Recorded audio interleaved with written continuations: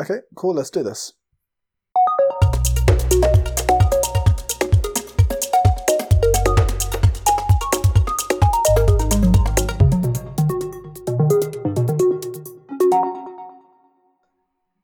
So, Joel, why are we chatting here today? Why are we actually putting a podcast together for EYPers?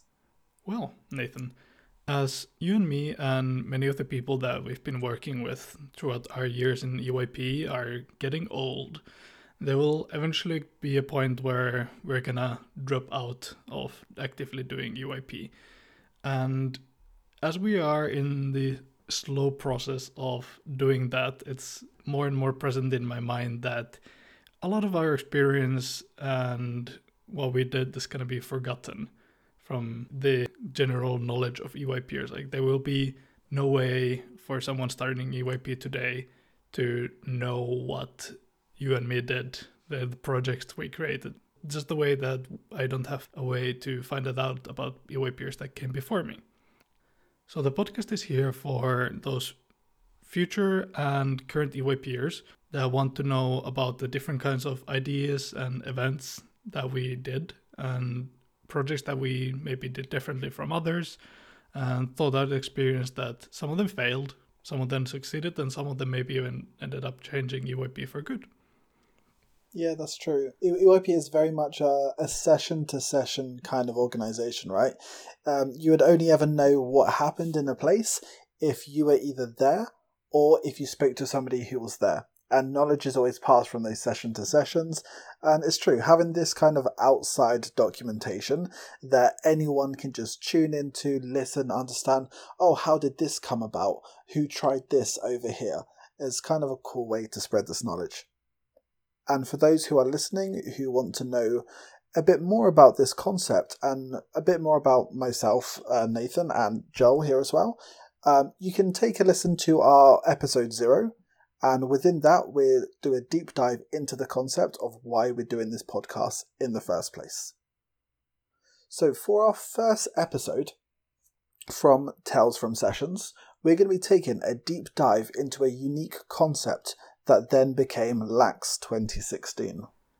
With first-hand information from Nora Willem, head organizer of the event, we will hear about her journey through EYP and what made LAX such a unique and memorable event that the participants have been referring to again and again ever since.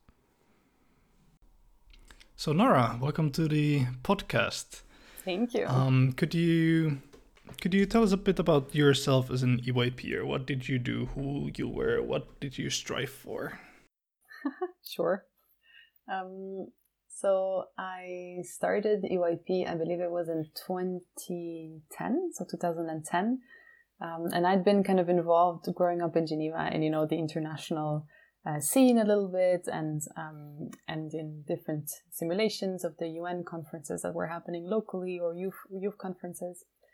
And then on the 10th year anniversary of Switzerland actually joining the UN, which was shockingly recent for those who do not know, I actually met for the first time Swiss-German people my age at the conference, and I was so amazed. And then they were like, yeah, this is nice, but we do this other thing that's so much better. It's called EYP. And I was like, what is this? I wanna discover it. I wanna know what it's about. And the more they kept telling me about it, the more intrigued I was. And so my school had never been involved in EYP up to this point. And so I kind of frantically tried to, convince my friends and convince a teacher. And nobody wanted to come with me really because I didn't even know what I was selling them, right? I was like, they said it was nice and it sounds good. We should go. And it was quite the fight, quite the process until then the headmaster actually, I found out in hindsight, kind of forced one teacher to come with us to this national selection conference, which was happening in Ticino that year, the Italian-speaking part of Switzerland.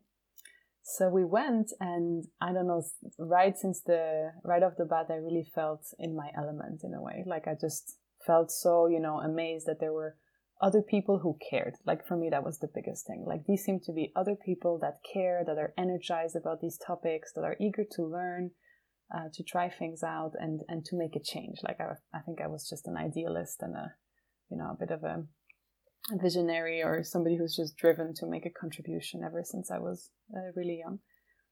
so that was amazing, and I had lots of fun, and we were actually selected to represent Switzerland at the international session in Istanbul. It was, yeah, and that was just absolutely fantastic. And I think, given this amazing experience that I had and how lucky I felt, it was just so clear that this is something I wanted to contribute to and to give back to. And so then, from helping out at the national conference the following year, organizing a small regional session in Geneva, kind of pitching EYP in my school, and really making sure that there would be a delegation the following year and the year after that. And then this somehow, like, one thing led to another, and I found myself first on the board of EYP Switzerland. Kind of, I was just cornered at the social event by the board, like saying, "Hey, you should join." And then all of a sudden, I found myself president out of nowhere. And I think what drove me was just, this sense that there was so much potential there. Like, there was so much possible. So much, of course, had already been done, right? But I always also had an eye for the things we could maybe challenge or improve or do different. And then when we finally put in the bid and got to do LAX, the 83rd International Session, this was really the opportunity to push the boundaries a little bit of what we thought EYP was maybe supposed to be about, what it was supposed to contain, what it was not supposed to contain. And I think that's probably the biggest thing I did in EYP, in a sense, right? So for sure, helping evolve the EYP Switzerland chapter in a way, but I guess LAX was a bit of the landmark in my EYP time. But otherwise, I did a bit of everything. Like, I was a terrible, absolutely horrifying editor in Oulu, in Finland. I think if anybody digs out those things, if I'm ever in any position to lay out anything ever again, I don't know how this would happen. Like, it was, anyway, it was what it was. We had lots of fun. We did our job in a way, but compared to the amazing things I see people put out now from EYP Media, oh my goodness. So yeah, I presided sessions and fora here and there. Yeah, you ended up doing quite a lot. I encountered you on my own EYP journey quite a few times. We were at the Danish Nationals, you were the head of jury, and then I saw you presiding an international forum in Greece, and I was like, yes, I need to go there. And I don't know, to the listeners that have never met Nora personally, my impression of her is definitely one of the brightest EYPers and the most inspiring EYPers in a way that I ever met on my journey. I have very pleasant memories from just walking after sunset in the Danish, where we were outside the city trying to reach our accommodation. And I don't even remember what the topic of conversation we had was, but I just remember being so, in it in a way that made me more excited about the world. And then also seeing your work in when you were the head of jury, and it was the first Danish Nationals that they ever organized. So they had this small little problem of they didn't have Danish delegates. What? Yeah. Yep. Oh my goodness.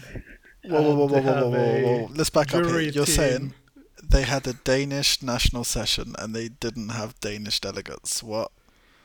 What's I was that chairing about? that session, and my committee didn't have a single Danish delegate. And I could just imagine arriving to a session like that as a head of jury, and to be like, well, what is my role here? Like, When was this? Where was this? Like, how did I not know that this happened? 2016? 2017? yes, Early it was Odense 2017? 2017, I think. It was their first NSC, and I don't know, something just went wrong in the communication process, and something between the board and the head organizers. I don't even remember what it was, but we didn't even know, right? So I show up, I think we had like 6 jurors. Haris was there as well. Like, there was a bunch of people. Just recently somebody posted on Facebook the memory. Honeycutt posted it. And we were like 6 jurors or something, and there was, I think, 1 or 2 delegates. Or there were 3 and 1 just cancelled and there were 2 left, or something like this, yeah. And we literally were sitting there like, oh, what are we going to do? Like, this is no way to, I mean, even just for the future of the NC, like the session was pretty fun. There was, I think, delegates from Italy and France, and right, they had a bunch of international delegations, but no Danish people. And so as we kind of sat there with this amazing, this amazing jury, I'll pull up the picture later. Like, we just sat there, we're like, what are we going to do? Like, shall we go home? Like, is this something, should we be angry? Like, what is this? And then we did, I think, I don't even know how we came up with the idea. But basically we were like, I think we still had a day left until the session started, or even 2 or something. And we were like, you know what? Let's go into town, recruit delegates. and so basically the jury goes wild. So we just went with these amazing people into town, and we. So I hope there's a video of this somewhere. We actually had like a little flash mob. So basically we had like a little choreography, a little dance, a little song. I don't remember what music it was to, but we made up these lyrics and we were singing they should join the session, something.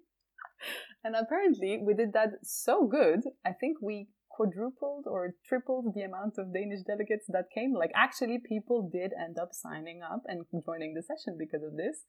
And best of all, we ended up on national TV or something. Like, oh, I was joking. This is probably the most useful and resourceful jury there has ever been in any context, with very unorthodox methods, granted, but successful given the dire circumstances. Yeah, and as a little bit of context for the listeners, Odense, despite being third largest city of Denmark, only has about 180,000 of a population, and that is scattered a bit. So it's a small city, small town to try and fish population into joining a session. Oh wow, that was a blast. Yeah, look, I even have it here.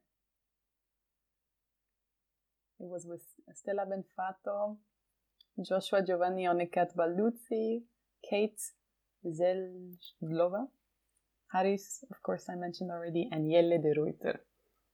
This international, super qualified jury team, 3 times as big as the delegate pool.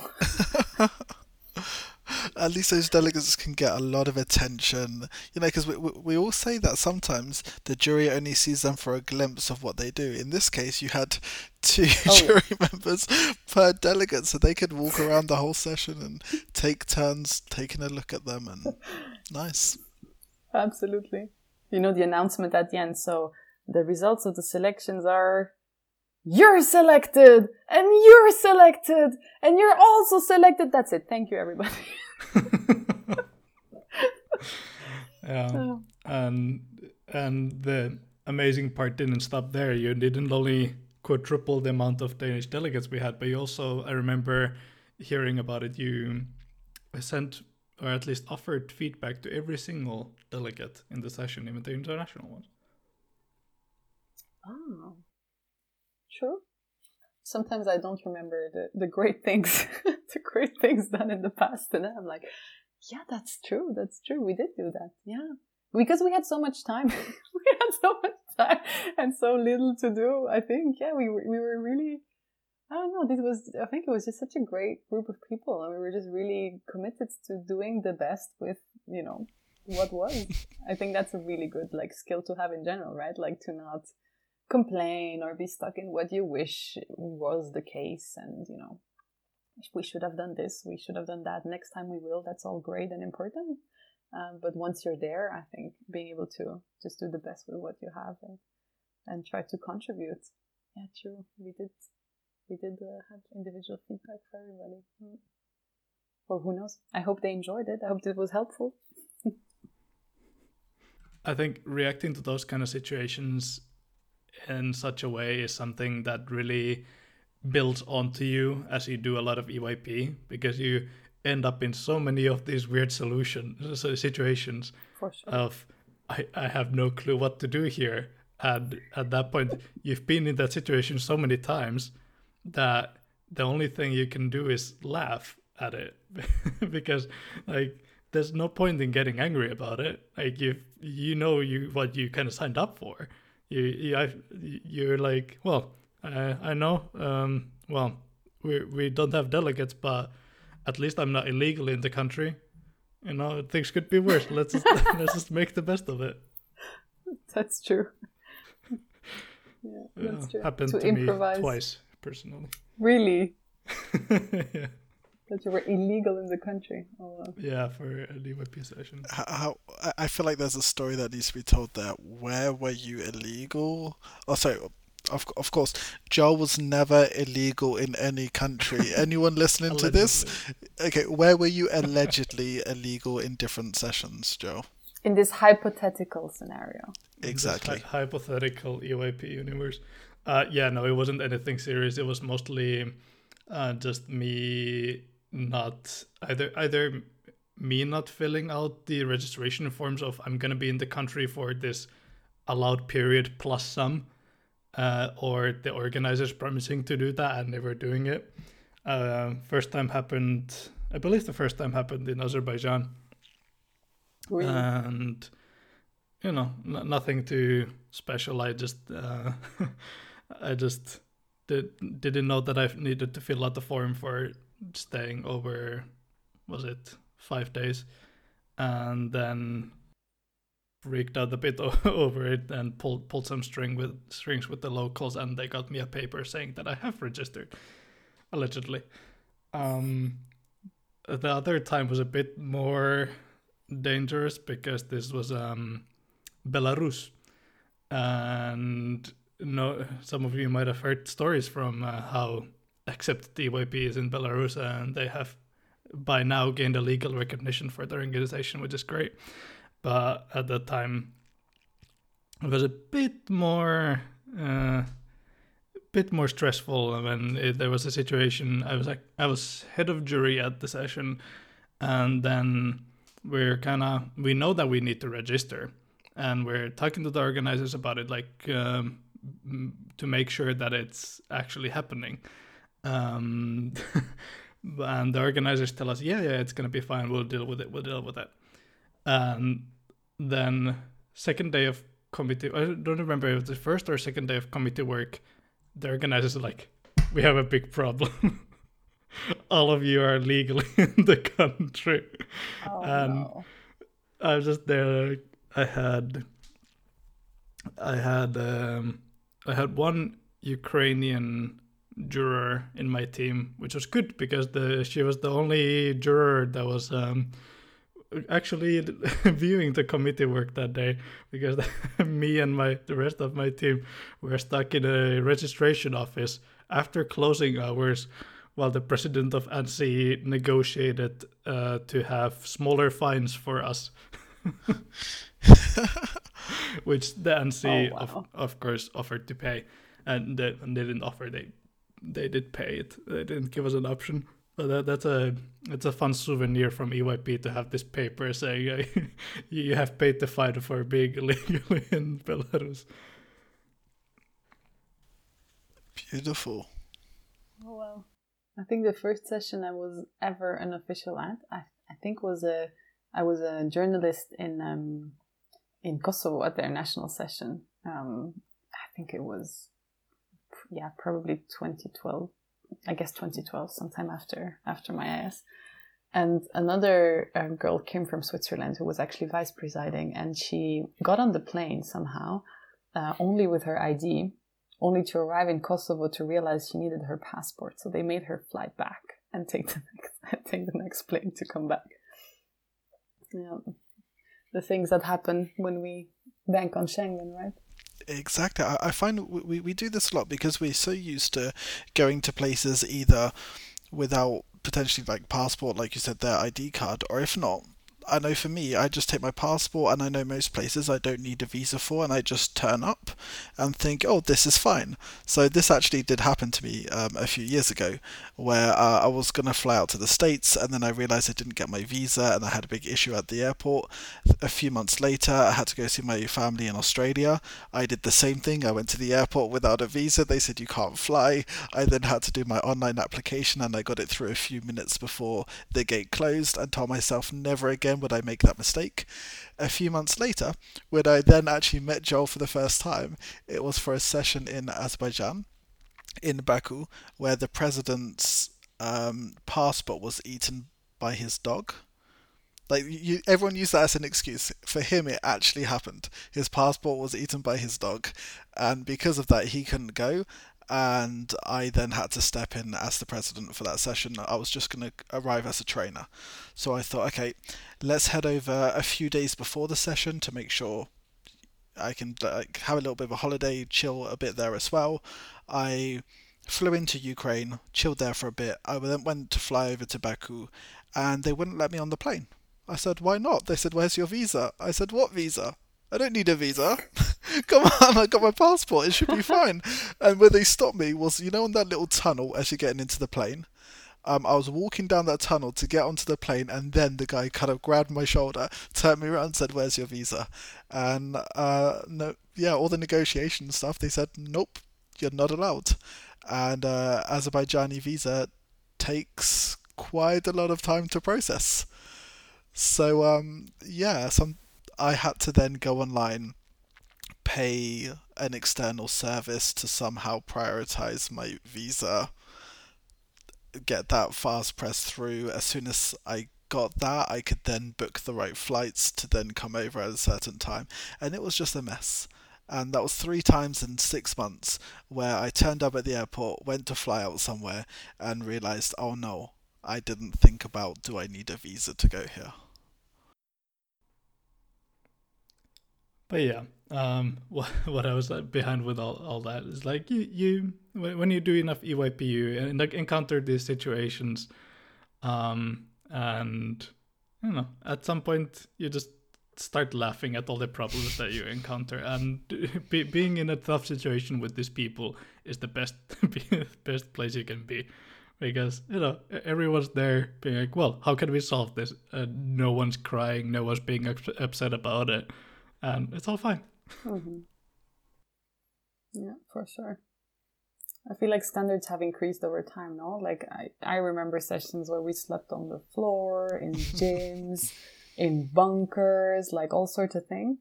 And I feel like from what I'm observing, it's become rarer and rarer. Like the budgets are higher, the levels of comforts are better, which is great, nothing against that. And yeah, I remember so many situations where we just had to make do with whatever it is we had, right? And crisis management, like when actually stuff happens and something really goes wrong, like being able to keep calm, stay focused and just pull through. Like, I think it was actually the first evening, like literally delegate arrivals in LAX, that somebody broke their leg. Like literally, like the kind of thing that you think, yeah, that happens in theory, right? On your spreadsheet, you have the scenario, leg breaks type of thing. But it actually, it actually happened. And then to be able to be like, okay, this is what's going on. Where do we get, the ambulance, the bills, the insurance, the everything, and crisis managing while still you have 300 people that are having a good time, and you need to kind of hold their energy as well. So you never know what's going to happen. So Nora, since you bring up the topic of LAX, I know Joel knows quite a bit about the session, had a few discussions about that, but myself, I heard a couple of bits here or there, or saw a few different posts on Facebook here or there about some kind of international session that was trying something a bit different. But since we have you here today, I guess we'd love to hear a lot more about it. Could you tell us a little bit about if you would describe LAX in a couple of sentences for the listeners, what would it be, and then how did it start? in a couple of sentences, our theme was young and innovative ideas for a sustainable future.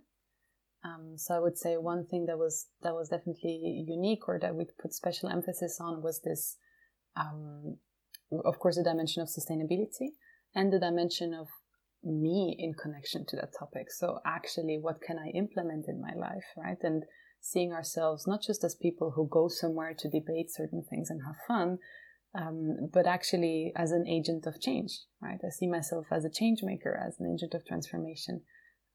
And what can I do? What can I possibly do after that? So that's why we had a special element and thread in Lux, where we encourage people to think of, maybe project ideas, things they could do in their context.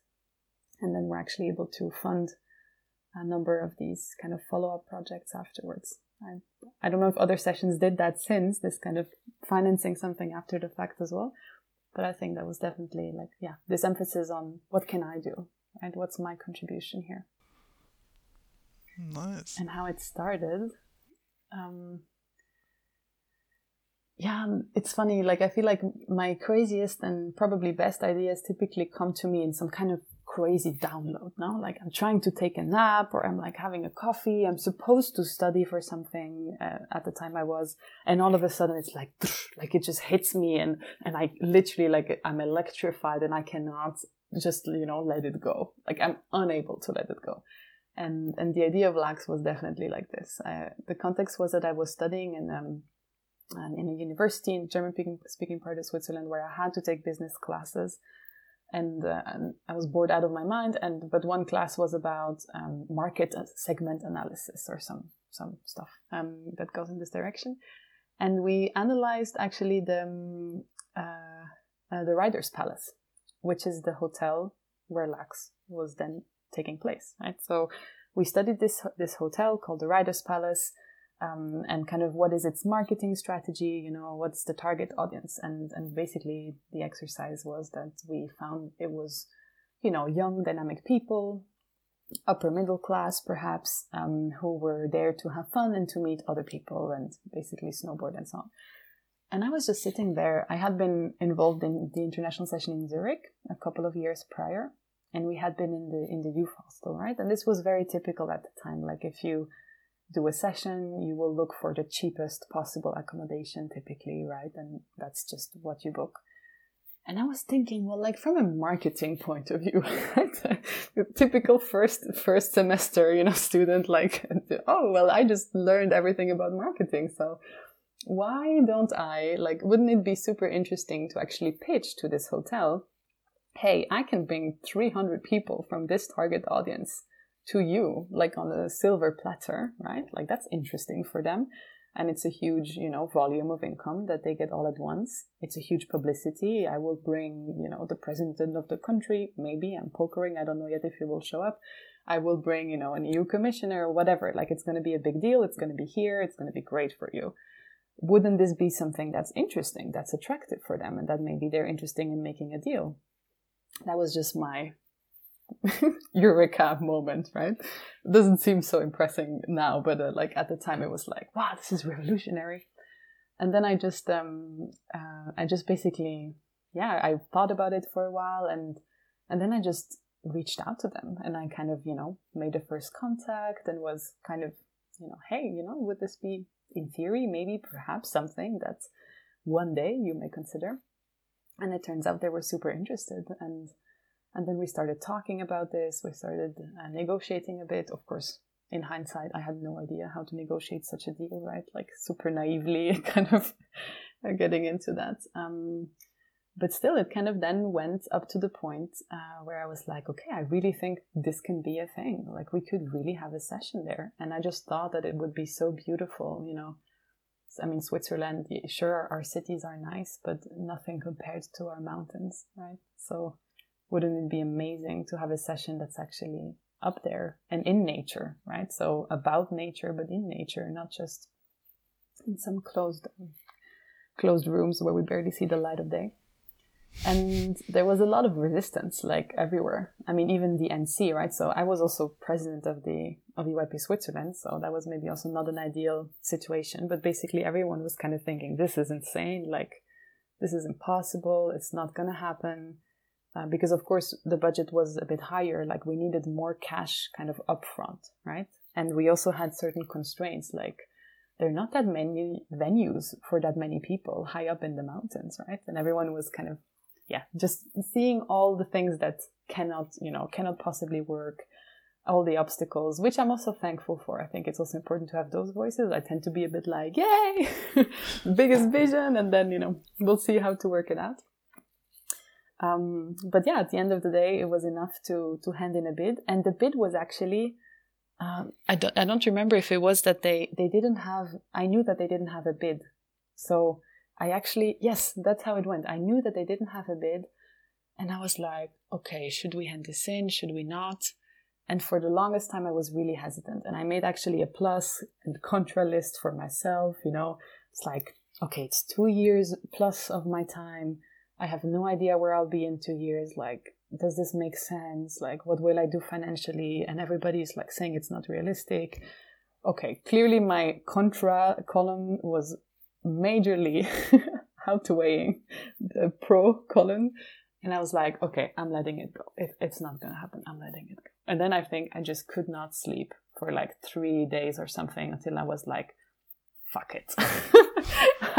I cannot let this go. I'm just gonna send this in. And I did.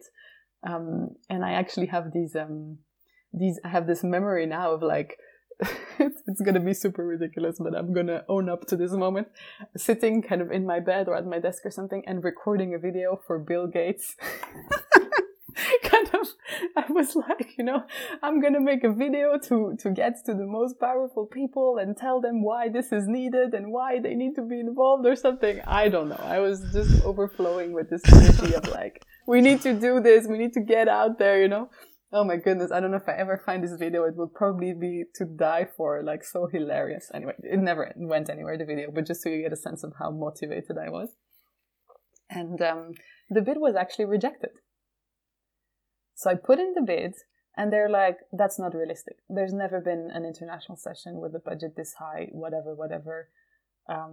Zurich didn't manage to fundraise almost anything from foundations. We don't think this is realistic. Like, come back to us if you have another proposal, basically.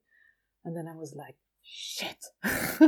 Okay, so that's a sign from the universe. Like, it shouldn't happen, right? Like, okay, clearly, if they reject it, then that means it's not going to happen.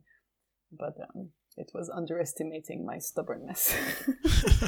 And I guess for the better, at the end of the day. But still, like, I went back to my partners with whom I had negotiated deal, and I was like, we need to talk about this again. We can make it happen, but we need to get lower prices and so on. And they did actually lower the prices a bit. And so to just give you an idea of what the negotiation was, at the end, we paid 25 francs a night per person in this super nice, resort. Of course, granted, some delegates were like sleeping in not so nice, bunk beds, like typical EYP kind of thing. But also we were paying 25 for the really fancy rooms that the chairs had, for example, right? Compared to 45, 50, 60 in the youth hostel downtown in Zurich. So wow. It was like way lower than even the youth hostel starting price. So anyway, we tweaked the prices a bit, went back. Also, I knew that there was no other bids, so I kind of felt like a responsibility at this point to the network, I guess, also to some extent, or maybe that's just an excuse I was using to do whatever I wanted and I thought needed to be done. I don't know. But in any case, I put it back in and then it was approved. And we went ahead and I recruited a core team. I think we were 8 people. And it was just this beautiful, like, really participatory process since the beginning, I mean, from the moment that I had the green light, or not the green light, I had the okay from the GB to do it, I was like, what did I get myself into? I have no idea what I'm doing. Like, I never managed a project this big. I never fundraised this much money. I never led a team for this long. Like, I did none of the things. Like, I had none of the qualifications, that I would think I should have to do something like this. So I bought myself like 150 team leadership books or something.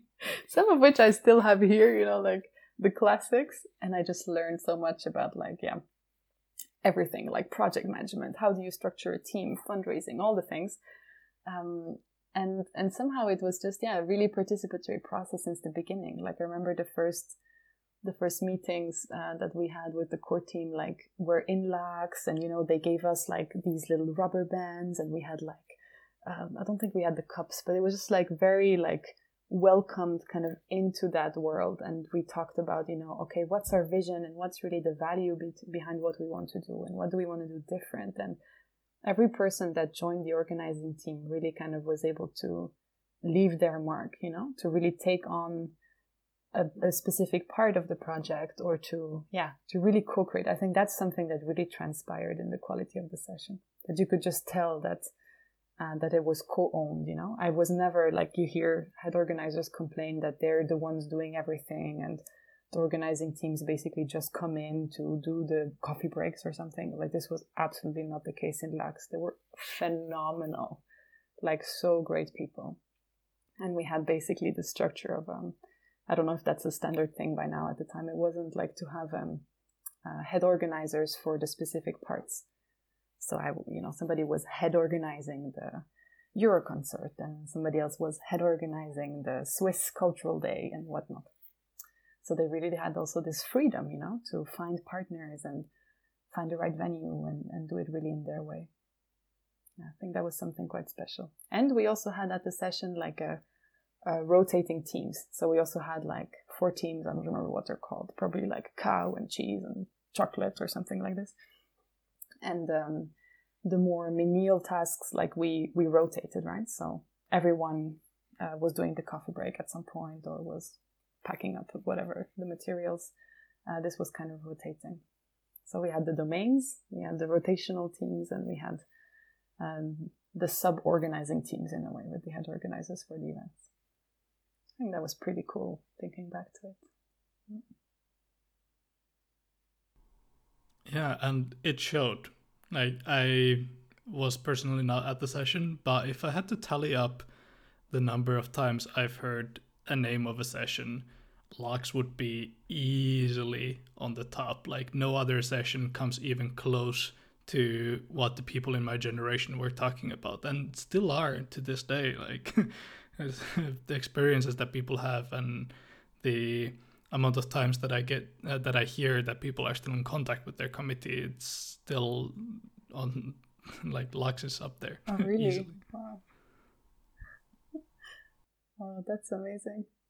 Yeah, it was so funny to, for me, I mean, it's like it just absorbed my entire life focus at some point, right? Especially in the months leading up to the session. Like, yeah, it kind of was everything. I think I even missed the deadline for my bachelor thesis, like all sorts of stuff. Like, I was just so committed, and even in the last few weeks before the session, I just went kind of completely crazy on still getting in-kind fundraising, and I got these booklets and the Neumark, markers and whatnot. Like, I don't know, I was on fire. and yeah, this amazing team that was so motivated. I think one thing that we did that was super cool also was Trick. I think we called it was a training for responsible young citizenship. Basically what now is standard to do, like a chairs training before an IS, a media, training, and ideally you have them together because that increases the bonding, right? So I think that was a pretty cool thing that we said, well, sure, the chairs need to come together and be prepared, but so do the other teams, right? I think that was the first point. Like, we really want a strong, cohesive energy amongst the different teams, which of course everyone aspires to, but you need to invest in that, right? And so we prepared this whole thing. There's so funny pictures on on Facebook. Like, we prepared this entire arrival. Everybody had these t-shirts. Maybe you've seen the picture where we stand like a fish from above in the colors. Anyway, I can send it to you. And we prepared this arrival, and we had like a Harry Potter themed type of theater play that was welcoming the people. And it was a whole thing. We were in a castle in the middle of the woods in Basel. That was just amazing. I think in terms of how fun it was, probably for me personally, Trick, like this event before, was even more fun than the actual session. just because like it was so free, you know, like we just were amongst ourselves, having the time of our lives for like 3 or 4 days in this random castle. It was amazing. It was hilarious, so funny, and I think a deep bonding experience. And here's a little hack for those who are organizing a session.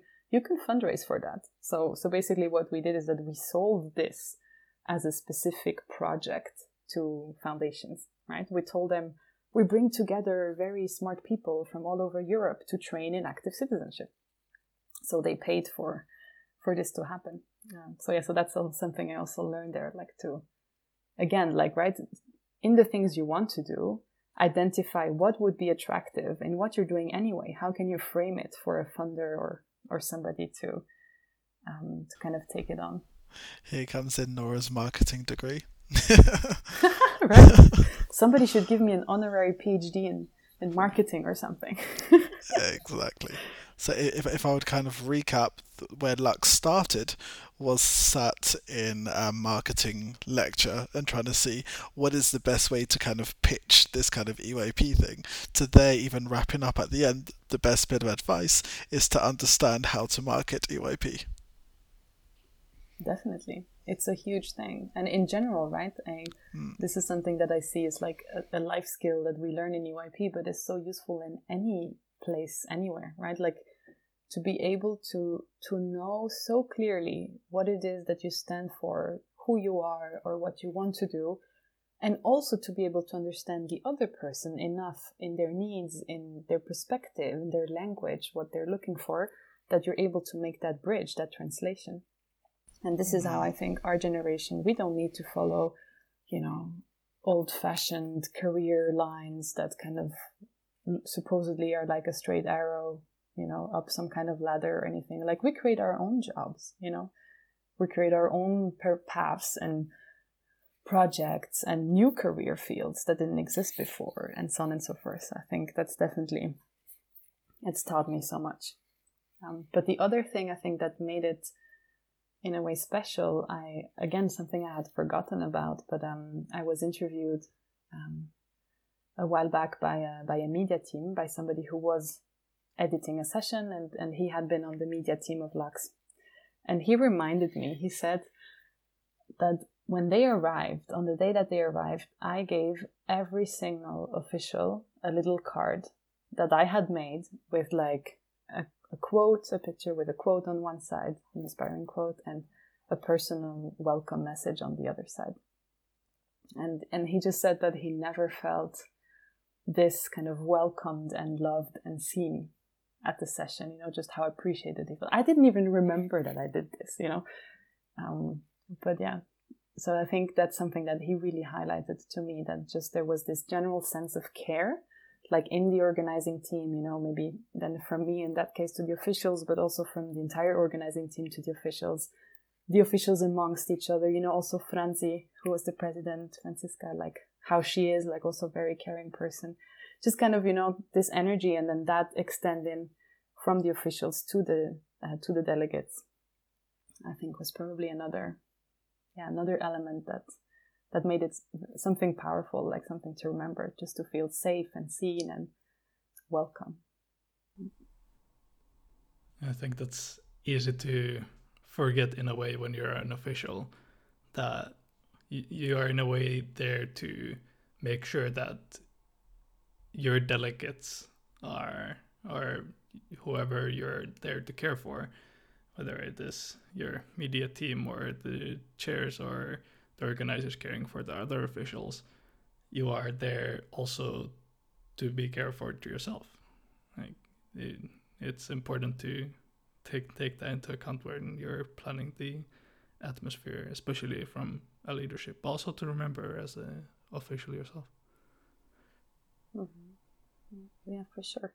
And I think it's kind of connected, right? This is also something I observe in my work today, that when people really feel heard and seen, it also like unleashes their creative potential, and like that they feel safe to try things out and to take responsibility.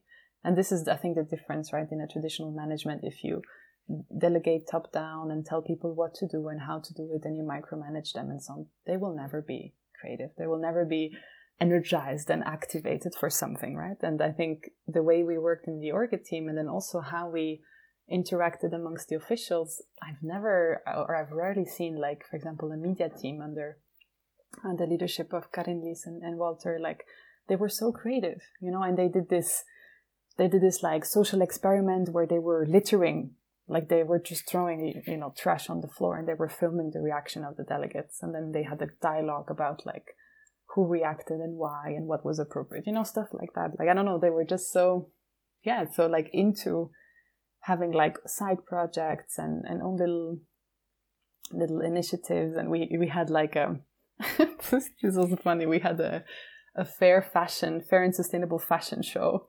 You can find online a picture of Bram and Hugo in African print pants.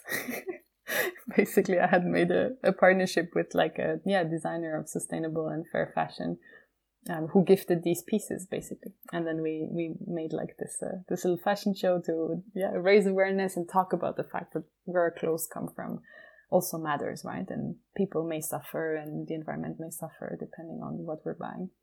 But we did it in such a fun and engaging way. This is just one example, but there was tons of these like little projects and just people showing what they stand for.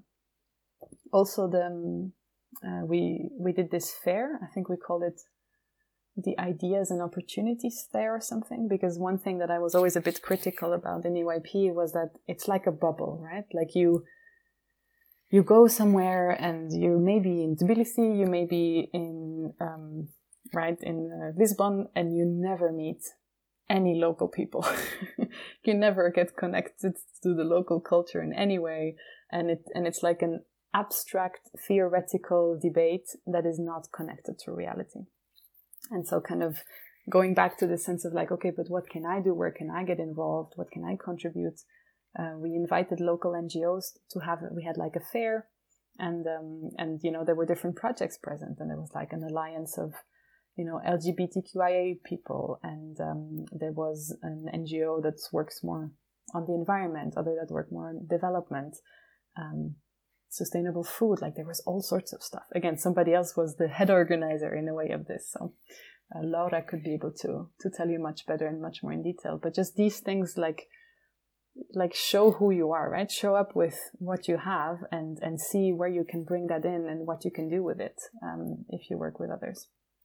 This partnership we had with a Swiss NGO called Euphoria, where they basically animated like a special event for delegates to reflect more on themselves.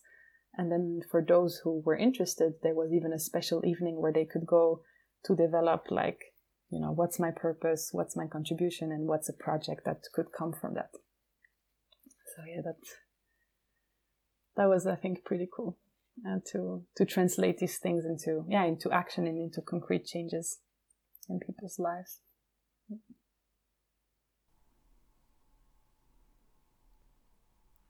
Listening to this, it's easy to see why it's been talked about so much.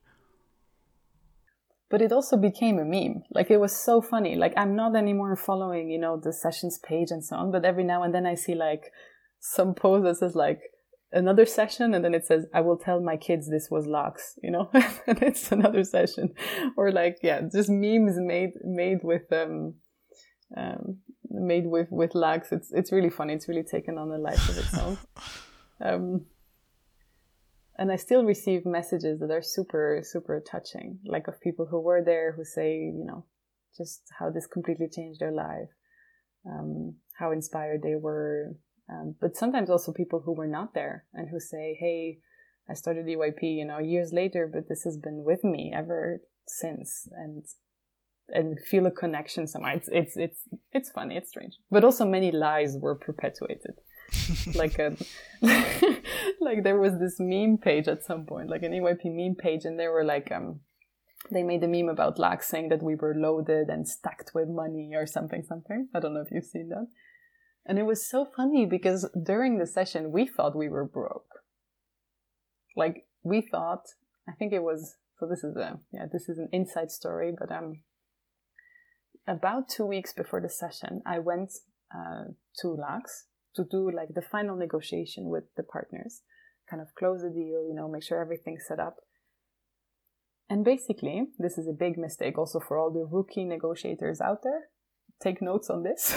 Basically, we had done like a first contract with them, and then we had said we will, specify the contract as we further go along, type of thing. And this was negotiated with a relatively high level of hierarchy in their organization. And then fairly quickly, this person delegated the contact of working with me and with the organizers to a person lower on the hierarchy. And we worked with this person. We made a whole lot of agreements, can we use this room? Can we use that room? Yes, and this is possible, and all sorts of arrangements. And then we never did that second contract. Like, we never did that formal, we thought if she says it's fine, it's fine. But we never actually did that formal contract. And then I show up 2 weeks before. And then there's not only the guy I had negotiated with, but his boss. So the boss. And basically, they look at me and they're like, no, that's not going to happen. No. This is not part of the agreement. This is too cheap. We cannot do this for these prices. Holy shit. And I mean, I was like, you do not understand. This is happening in 2 weeks. There is no way that, and I, honestly, I don't even remember, the exact, moment and reaction. I just remember going back to, keeping it together and being like, no, we need to negotiate, we cannot pay more, and kind of holding my ground in a way, and going back to my hotel room and just crying, properly weeping, because I thought, that's it, it's over, it's dead, it's not gonna happen. And I cannot tell anyone, I didn't even tell my team, I didn't tell the organizers, because I knew everybody was so busy, still preparing things, and I was like, this is on me, I cannot burden them with this. They cannot even help, right? Why burden them if at this stage there is nothing that can be done? And I just went back the next day, and I was like, I don't even know. I cannot even, brag about what I did, because I don't remember what I did, but somehow made it through that conversation with minimal damage. The prices were not crazily increased. The session didn't have to be cancelled. We could get most of the things that we really wanted. I even negotiated that we would have an official party in the spa for 500 francs, which was, I think, one of the most epic things that happened in that session. But that moment, just the reality of feeling like this could all go so terribly wrong in that moment, and just the vulnerability of that. And we found around the same time, a mistake in the budget. I absolutely hate budgeting. If I can delegate budgeting to someone who's competent, thank God, thank goodness, thank goddess, because I am not one to enjoy budgeting. And we had this Excel sheet, the classical thing. You just always work with this Excel sheet for 2 entire years. You work with this Excel sheet, and 2 weeks before the session, you realize that one number was not in the formula. One addition was just not included in the formula. I don't remember, transport costs or something. And just bam, 50K budget hole in our estimates. So I think we had, I don't remember, it was 200, we had, I think, a 200K budget, and we went up to 250K, or 250 to 300, I don't remember. So you have to imagine that our emotional reality at the session was we got to save money, right? We got to make this as cheap as possible, let's save money on the coffee breaks if we can. And, of course, the venues were amazing because we had negotiated a good deal, all of that was still true. Though they screwed us a little bit over the food. I was not satisfied with that. But anyway, so I understand why people would have the impression that we were so loaded, But at least my emotional experience and my reality was that I thought we were broke. And I thought I was just going to get through this session as best as we possibly can. And then at the end, be creative about trying to find a solution on how we would, fill the gap. Turns out we were even worse than we thought at budgeting, because at the end we had a 40K surplus. So yeah, that's a testimony to my and Ricardo's budgeting skills, who were in charge of this. But anyway, so it was really funny to, at the end of the day, frustrating experience. Roller coaster would have been unnecessary had we had better financial planning.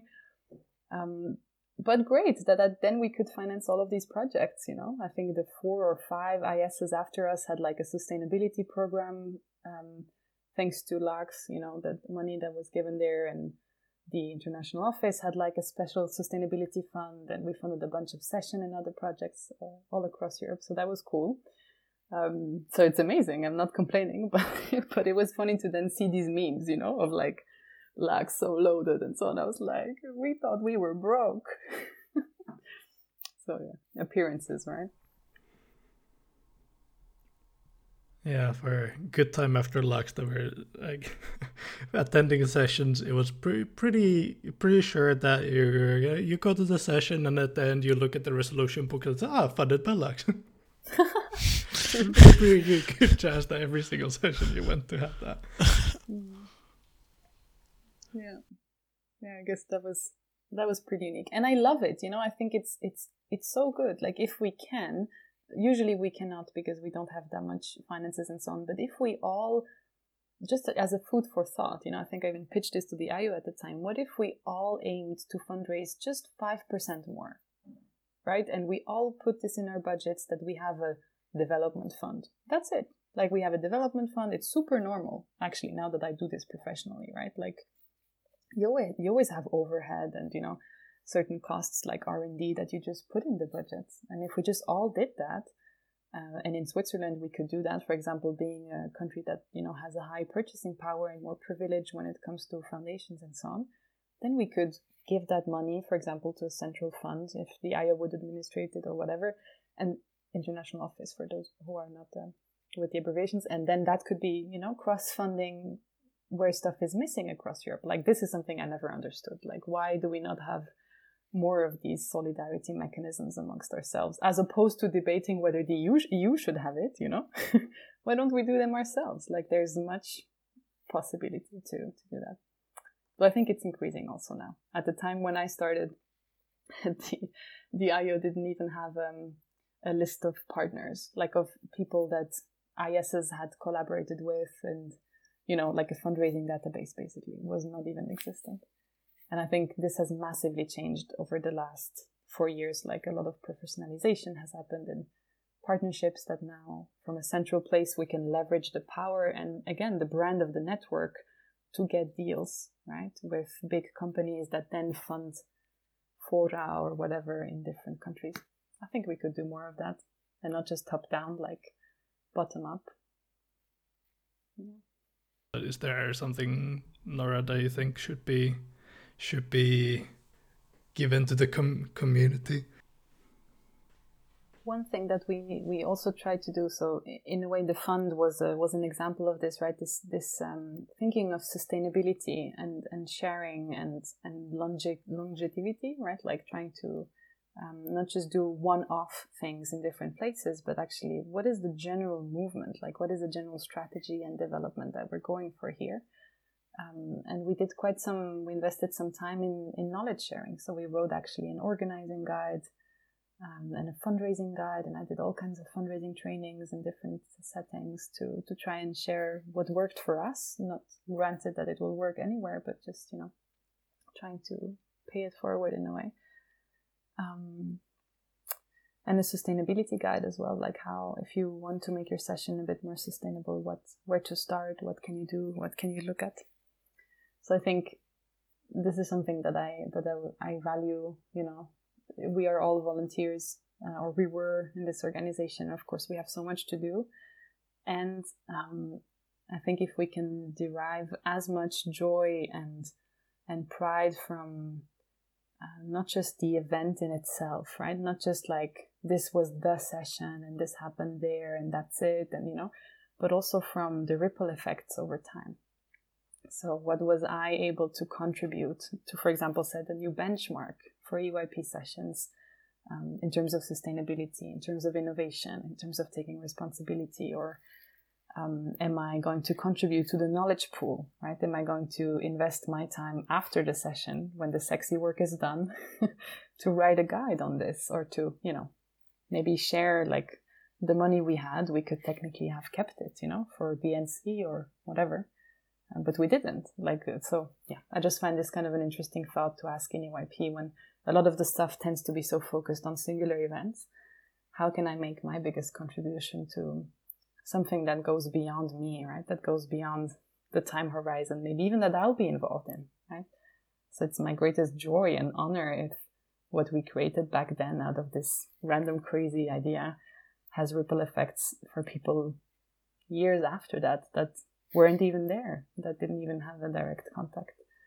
I think that's definitely something to strive for, I guess, in life, maybe also not just in EYP.